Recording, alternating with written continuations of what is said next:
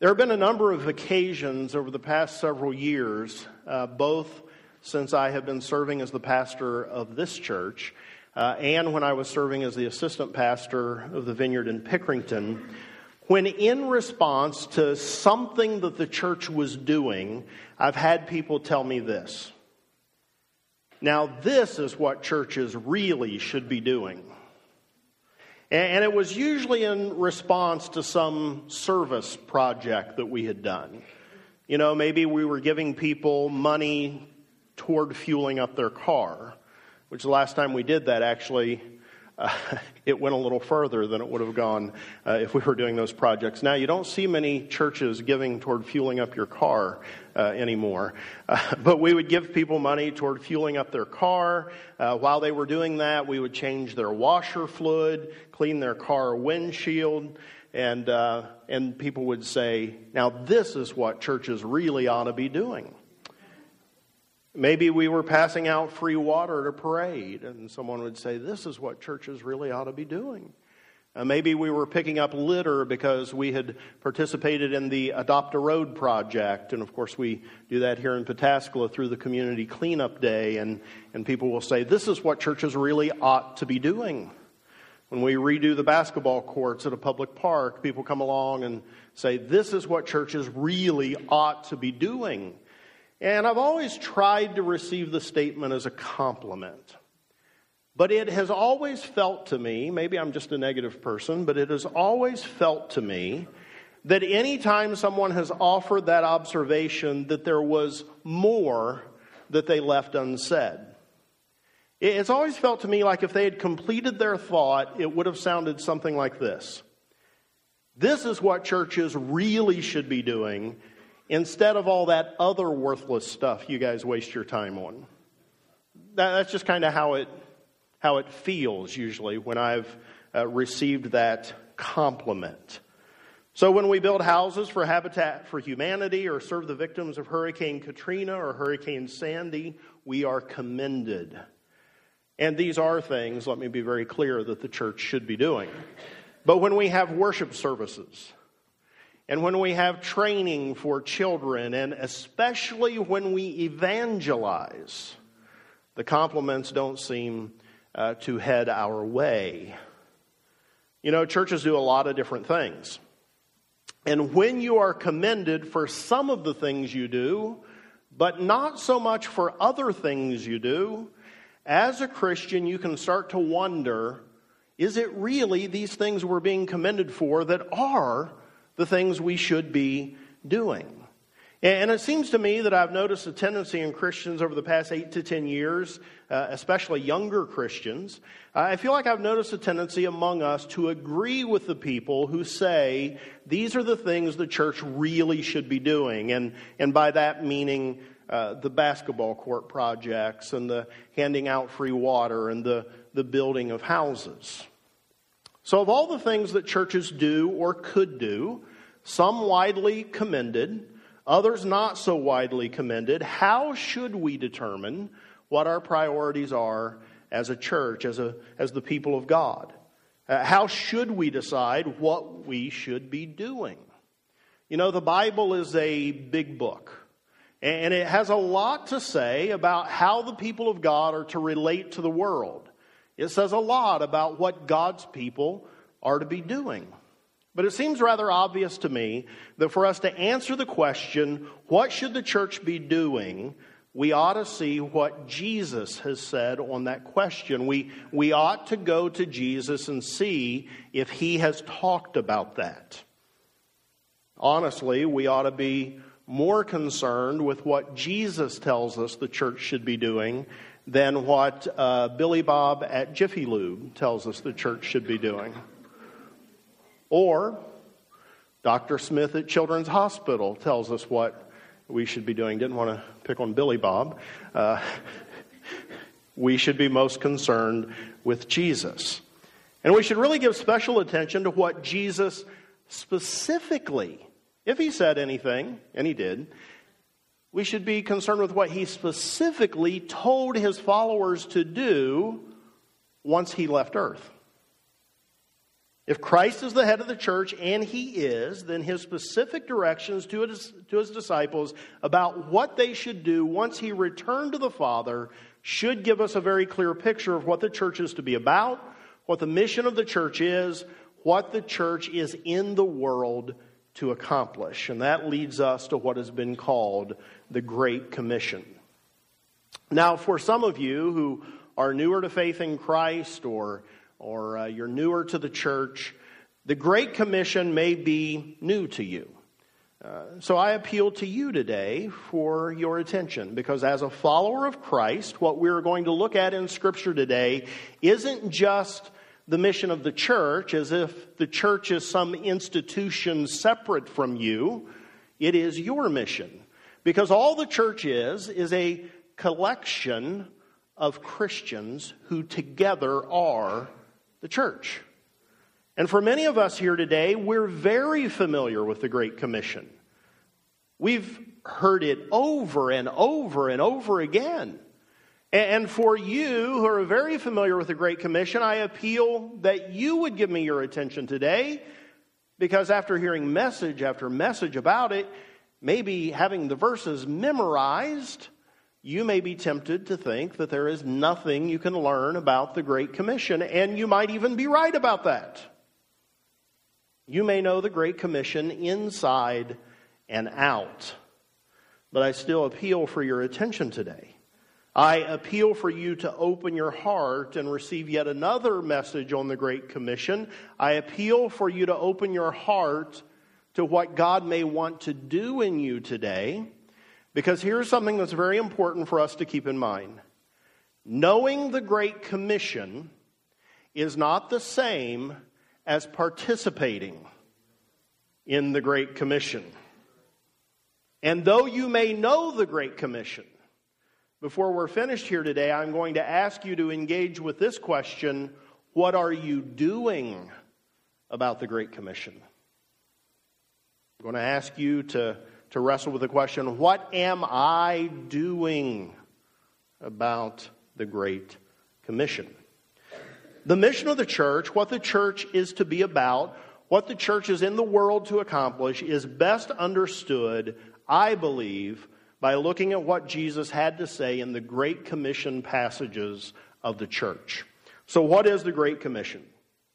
Well, the Great Commission is most commonly associated with Matthew 28, 18 through 20. But there are other complementary accounts of the Great Commission in the Bible. They're in places like Luke 24, Acts 1, and John 20. These references overlap with each other in some points. They have complementary material in them on other points. And so for today, I've chosen 3 of the Great Commission passages for us to look at: Acts 1:8, Matthew 28, 19 through 20, and Luke 24, 47. So what I want us to do today is find out what the Great Commission is. I believe this guides us to understanding what the mission of the church is, what the church is in the world to accomplish from now until Christ returns. So I'm going to read each of these passages that I've selected, and then after we read each of them, we're going to try to pull from them individually and find the mission of the church, at least what it primarily is. So let's start with the slides at Matthew 28, 19 and 20. Therefore, go and make disciples of all nations, baptizing them in the name of the Father, and of the Son, and of the Holy Spirit, and teaching them to obey everything I have commanded you. And surely I am with you always to the very end of the age. Okay, let's go to Acts 1. Acts 1:8, but you will receive power when the Holy Spirit comes on you, and you will be my witnesses in Jerusalem and in all Judea and Samaria and to the ends of the earth. And then Luke 24:47, and repentance and forgiveness of sins will be preached in his name to all nations, beginning at Jerusalem. So I want to start out today with Acts 1:8, because it gives what I believe is the starting point of our mission, the most fundamental of our responsibilities for this mission. We are to be Christ witnesses. We are to bear witness to Jesus Christ. Now, there's an awful lot in this one verse. We find that the Holy Spirit is going to empower us for the mission that Christ has given us. We find that the early disciples were to bear witness for Christ first in their own home, and then expanding out from there to the entire earth. And their assignment, by the way, remains the assignment of disciples of Jesus today. And what I want us to see here primarily is that the fundamental mission of the church is simply bearing witness to Christ. Darrell Bock writes this: the commission, Acts 1:8, describes the church's key assignment of what to do until the Lord returns. The priority for the church until Christ returns, a mission of which the community must never lose sight, is to witness to Jesus to the end of the earth. The church exists in major part to extend the apostolic witness to Jesus everywhere. What does it mean for us to bear witness to Christ? It means at its most basic level that our mission is to verbally tell others about Jesus, to verbally share the gospel message, to speak up, to tell of the death and resurrection of Jesus and the life that can be had through faith in Him. It is to tell of what He has done for us personally. It is to tell others of the change that Jesus Christ has made in our own lives. So the church's mission, and your mission as part of the church, is to simply tell the world about Jesus, to bear witness to Christ. The most referenced Great Commission passage is Matthew 28:19 and 20. Again, it reads this way: "Therefore go and make disciples of all nations, baptizing them in the name of the Father and of the Son and of the Holy Spirit, and teaching them to obey everything I've commanded you. Surely I'm with you always to the very end of the age." So what is the church supposed to do? It's very clear. Our primary task, according to Matthew 28:19 and 20, is that the church is in the world to make disciples. To make disciples of all nations. But what does the disciple-making process look like? What all is included in this command of Jesus to make disciples? Well, we saw in Acts 1:8 that part of what it means is to bear witness to Christ, to go throughout the entire world and tell the good news of Jesus. We see that again here in Matthew 28:19. The church is to go to all the world and tell everyone the good news. But then we're given more specific direction as to all that it means to make disciples. Matthew 28 implies something that is clearly stated in Luke 24:47, and that is an indispensable part of our call to make disciples. Matthew implies, and Luke states clearly, that our mission is to include the preaching of repentance and forgiveness of sins in the name of Jesus. What the church is called to bear witness to isn't just that Jesus is a good moral teacher, that we do well to follow the things that He said. It isn't to bear witness to the fact that Jesus is a perfect model of humanity at its very best. It isn't even initially an invitation to join with Jesus in transforming the world through acts of kindness and service. The good news that the church is specifically tasked with sharing is that forgiveness of sins is available through Christ when we repent. When we turn away from our sins and when we turn toward Christ, when we side with God against ourselves, when we agree that we are wrong and God is right. So the mission of the church is first and foremost to share the gospel, the good news that forgiveness of sins is available through Christ when we repent. Now here's something that I think is very important for us in our day and our time to note. That the mission of the church, according to Jesus, is tied very closely to a focus on personal salvation. Personal salvation. There is a critique that has arisen within the church against the church recently that the gospel of what people call personal salvation is somehow an incomplete gospel. That it is not until we partner with God in the transformation of the entire cosmos that we have the whole gospel. And friends, it is absolutely true that God is about the work of reconciling all things to himself. Not just men and women, but the entire created universe is fallen, and God is in the process of reconciling it all to him. But I would suggest to us today that the church is not necessarily tasked with doing everything that God is doing. God is doing some things that God has not asked us to do. And we can stay quite busy when we focus on what God has specifically told us to do. And the primary, hear the word primary, but the primary concern that Jesus left with his church is to be about the job of proclaiming that salvation, personal salvation, is available in Christ when we repent. This is specifically stated in Luke 24. It's implied in Matthew 28:19, which says that part of making disciples of all nations includes baptizing them in the name of the Father and of the Son and of the Holy Spirit. Now, baptism follows conversion. And so here in Matthew 28, we see repentance and forgiveness of sins in view. And of course, baptism also symbolizes our being in Christ and our inclusion in God's family. By the way, let me just take a moment here and mention that on June 23rd, we will be holding our next baptism as part of our annual church picnic. It's going to be an outdoor baptism.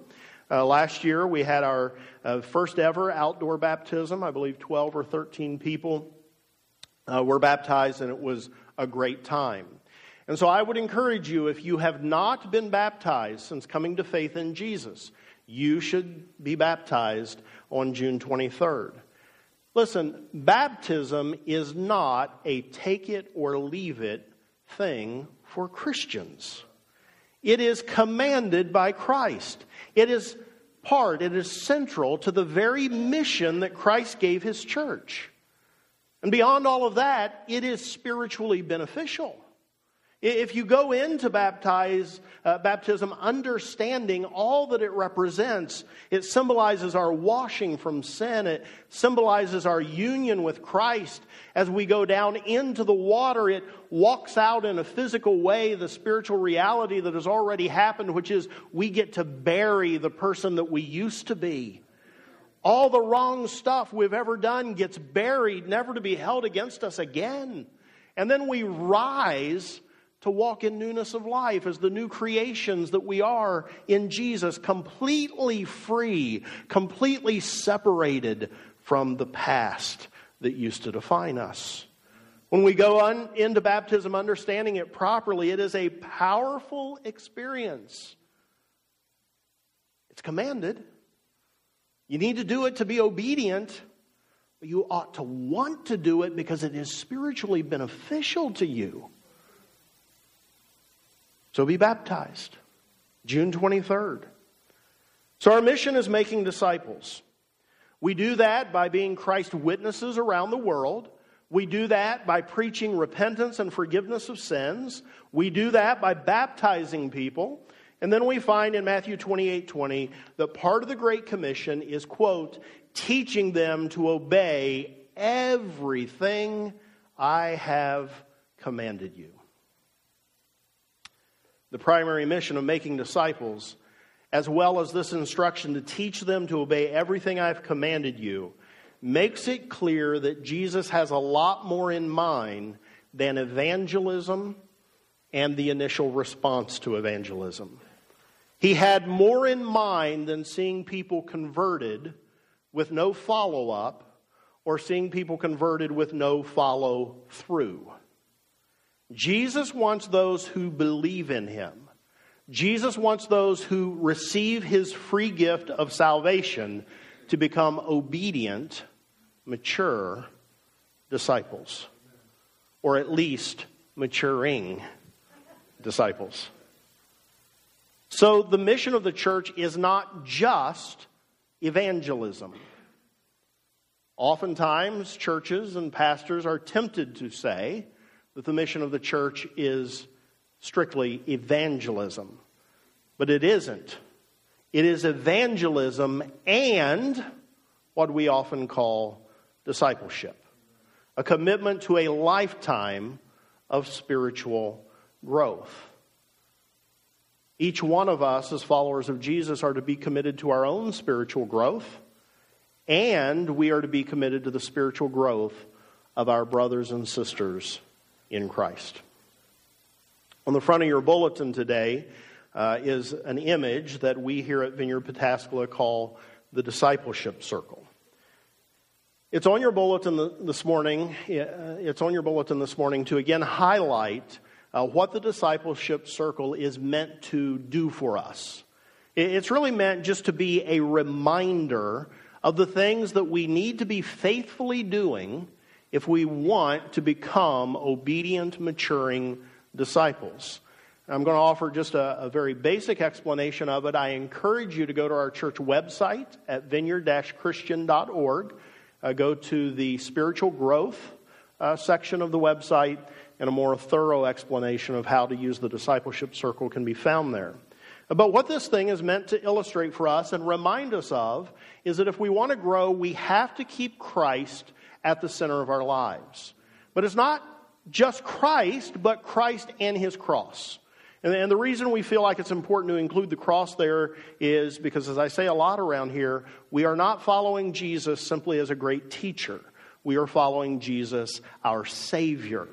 And so we need him to be our Savior, not just our guide. And so we need to keep Christ and his cross at the very center of our lives. And when we do that, we grow. And the way that we keep him at the center of our lives and the way that we grow is we pray.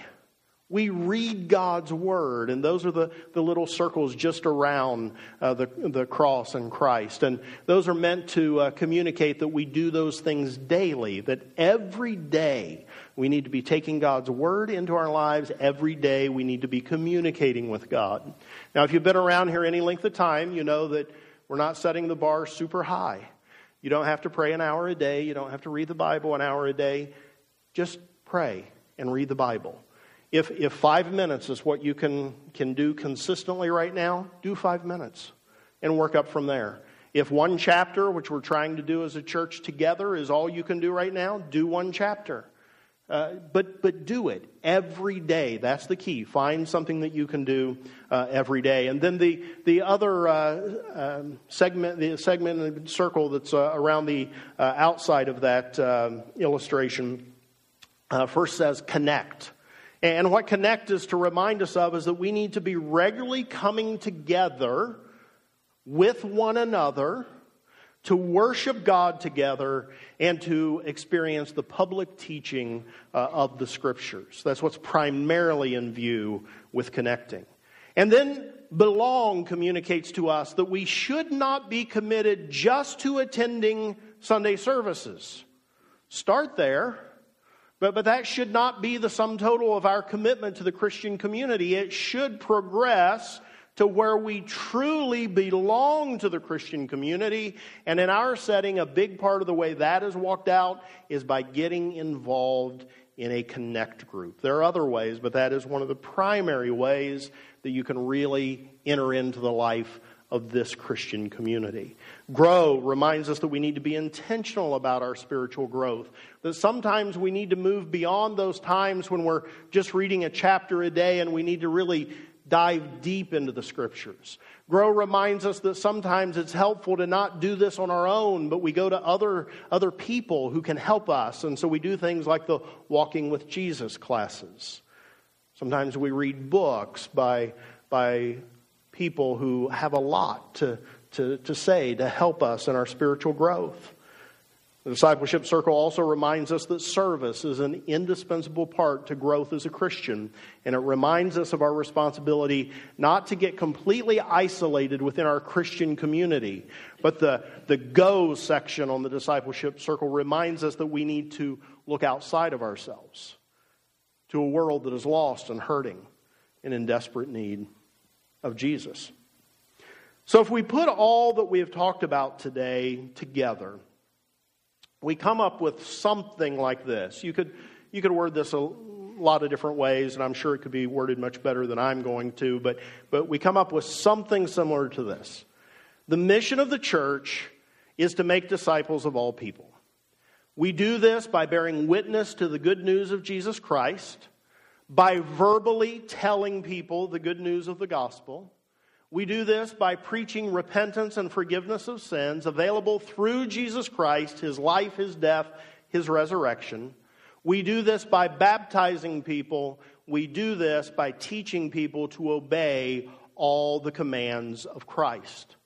And so the mission of the church includes evangelism and initial conversion, baptism, and then a lifetime commitment to become ourselves and to help others become more and more surrendered, more and more obedient to Jesus, growing in obedience and maturity. That's what it is to make disciples.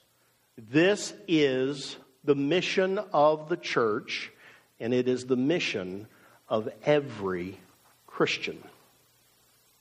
And there are a lot of ways that individual Christians can participate in the mission of the church. Let me give you just a few examples here today. There are many more ways that this can be done. This is just a sampling.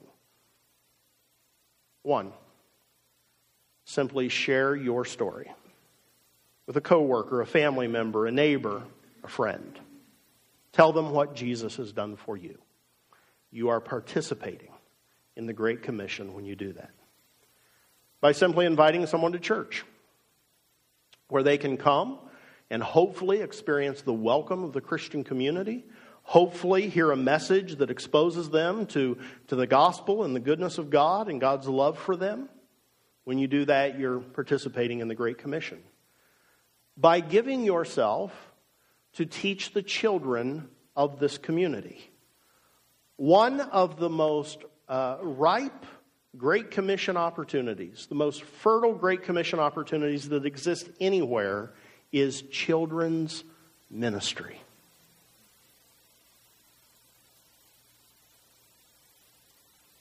I think right now we have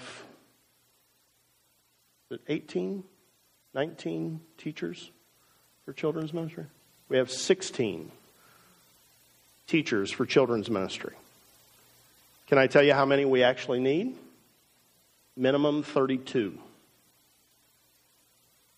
We have half. And we have nearly 200 adults that consider this their church home. You can participate. You are participating in the Great Commission when you serve in children's ministry.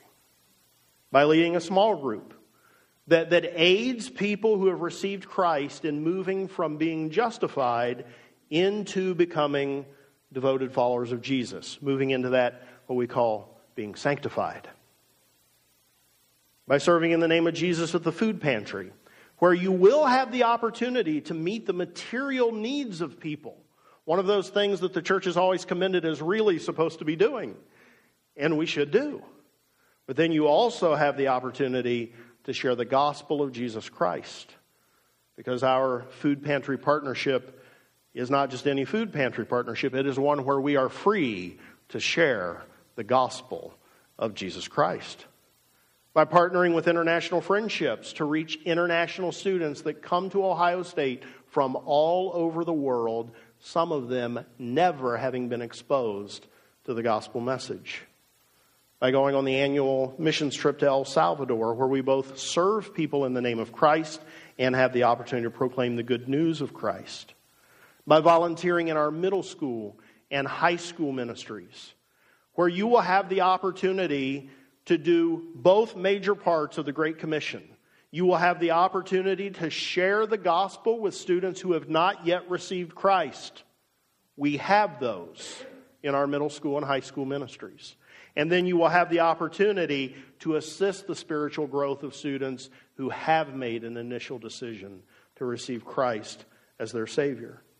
By serving on the welcome team on Sunday mornings, where you have the opportunity to show the love of Christ, to extend the welcome of God's kingdom to people who come into this church. The love and the welcome that you show as a member of the hospitality team may just be the thing that opens a person's heart up just wide enough that when they come in and hear the gospel message preached, they are receptive. Here's another one. By finding a newer Christian and coming alongside them to share with them what you've found helpful in your own spiritual growth. Encouraging them toward continued growth in their own lives. And let me just say this.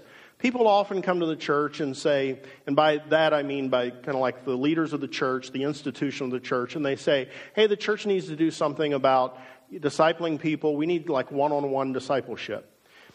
I don't disagree with that. I would love for us to see some formal ministry of one-on-one discipleship at some point. But do you know, if I can just be honest, you don't need any formal ministry of the church to do one-on-one discipleship.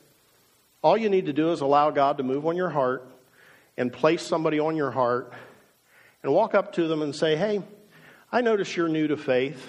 I've been at this thing a while. I don't know everything, but I know a few things. And I'd love to be a part of your life and see if I could help you out a little bit. I know that's a revolutionary thought. But it doesn't take any great organization. It doesn't take any flow charts. It doesn't take any rosters. It just takes Christians with a heart for the Great Commission. And let me say to you younger Christians, you don't need to wait for someone to come say, hey, I'd like to tell you what I know.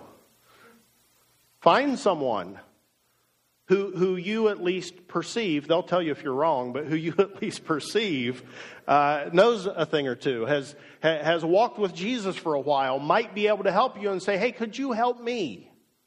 Could you help me?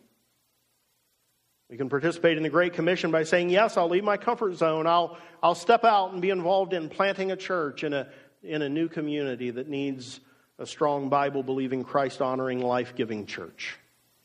By the way, don't forget the next Sunday we have a church planting interest meeting after the service at noon in my office. If you are interested at all or you're just curious, you're invited. These are just a few of the ways that we can participate in the Great Commission. And so I want you to consider this question that I warned you at the beginning was coming. What are you doing to help the church fulfill its mission? We are entering the honest zone, okay? The truth-telling zone. The speaking the truth in love zone. Don't we all love that zone? You guys love the speaking the truth in love area, right? Wow, you guys are. You're too honest to say yes to that, aren't you? Here's the sad reality. Far too many Christians are not doing anything about the Great Commission. And Christians have all kinds of excuses for not doing anything. Let me tell you some things that are excuses. On some level, they may be reasons, but really, they're excuses. Let me tell you what they are.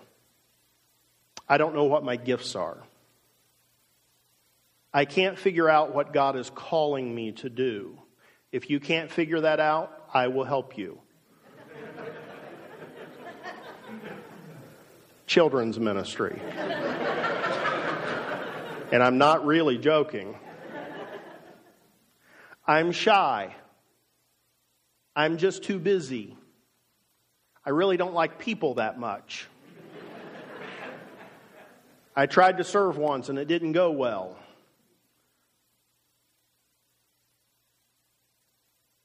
Well, isn't that sad?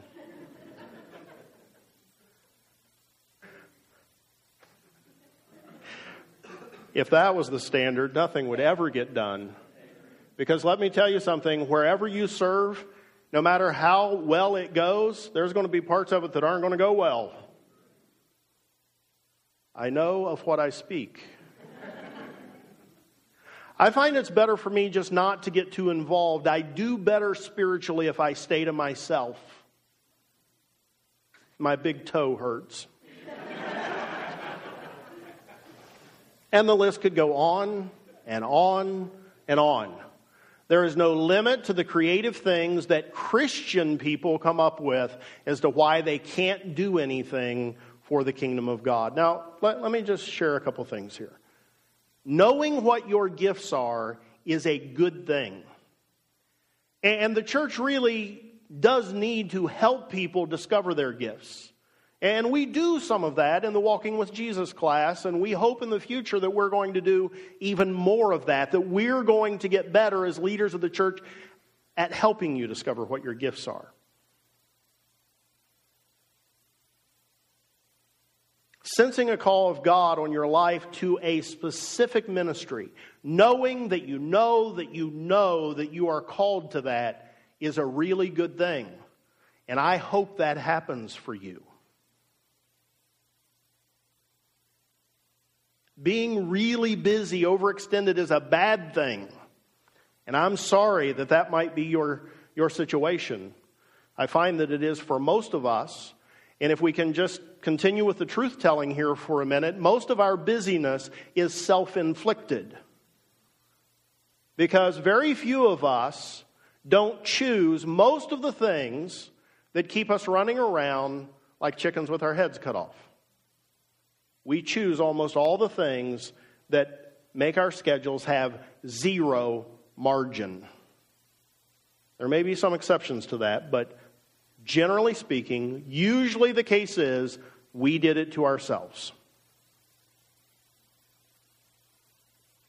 And I'm sorry you tried to serve and something went bad. That is an unfortunate thing. And I'm sorry your big toe hurts. That's a crying shame. But honestly, you do not have to have an intricate understanding of your giftedness, and you do not have to be specifically called in order to do something that serves the mission of the church. In his book, Just Do Something, Kevin DeYoung, who is one of my favorite voices in the Christian church currently, says that Christians use this thing of needing to know what God has called us to as an excuse for doing nothing. And I think he's right. You don't have to have an intricate understanding of your giftedness. You don't have to be specifically called to do something. And I am sorry you're so busy. And I'm sorry I'm so busy. But I have to tell you the truth that being busy is a lousy excuse for not doing something that contributes to the Great Commission. Now hear me clearly, you don't need to do everything. The mission does not rest on your shoulders. None of us can do everything, but all of us need to do something. And I'm sorry you don't like people. And I'm sorry you're so self-centered that you think your spiritual growth is the only spiritual growth that matters. And I'm sorry your big toe hurts. But none of... Did I get enough use out of that one? All right. But none of these are excuses for not doing something that contributes to the fulfillment of the church's mission. Now listen, here's a statistic that almost any pastor anywhere in the country will tell you. About 20% of the people in most churches keep the place going, and everybody else sits and watches. Now, I think the involvement level in our church is higher than that. Good job. But it is not what it should be. Can I tell you what the involvement level in ministry for Christians should be in any local church? 100%.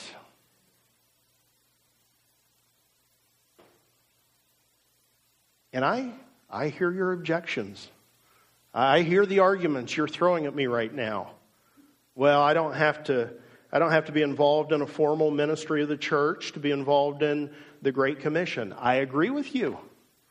We have said that since the beginning of this church. Not all ministry has to flow through the formal ministries of the church. But can I let you in on a dirty little secret?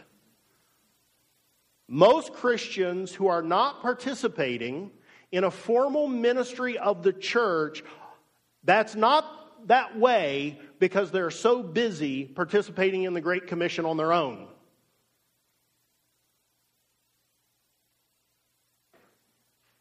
Everybody love me? And one more thing. This complaint that sometime years ago, you in passing mentioned to a ministry leader that somewhere down the road you might, maybe, possibly, if the planets align just right, be interested in helping them with their ministry, and then they never got back with you. That's a bad thing. They didn't get back with you. But it's no excuse for not doing something. And can I encourage you? I mean, if you've been a Christian for more than 3 days, don't be so fragile. Don't be so fragile. The church has a mission to fulfill. You have a responsibility to be part of that mission. And so if you're a Christian, whether this remains your church after today or you go to another one, if you are a Christian, you need to do something. And if you leave here as a result of this message, I will track you down at your new church and tell your new pastor to get a hold of you because you need to do something.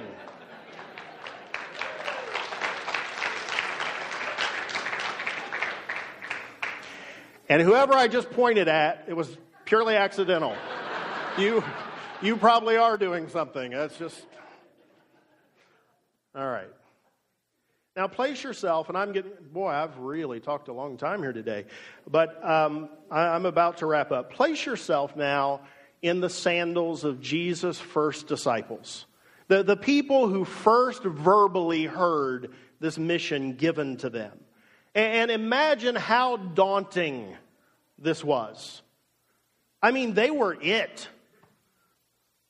There weren't 2 billion Christians in the world. They were it. Of course, there weren't 2 billion people in the world, but they were it. There was a whole big world of people out there who not only weren't disciples of Jesus, but had never heard anything about Jesus. In addition to giving us the Great Commission, Jesus in Matthew 28, 19 and 20 gives them and he gives us a great promise. Here's what he said in Matthew 28:20. After giving them this daunting mission, he says, "And surely I am with you always to the very end of the age."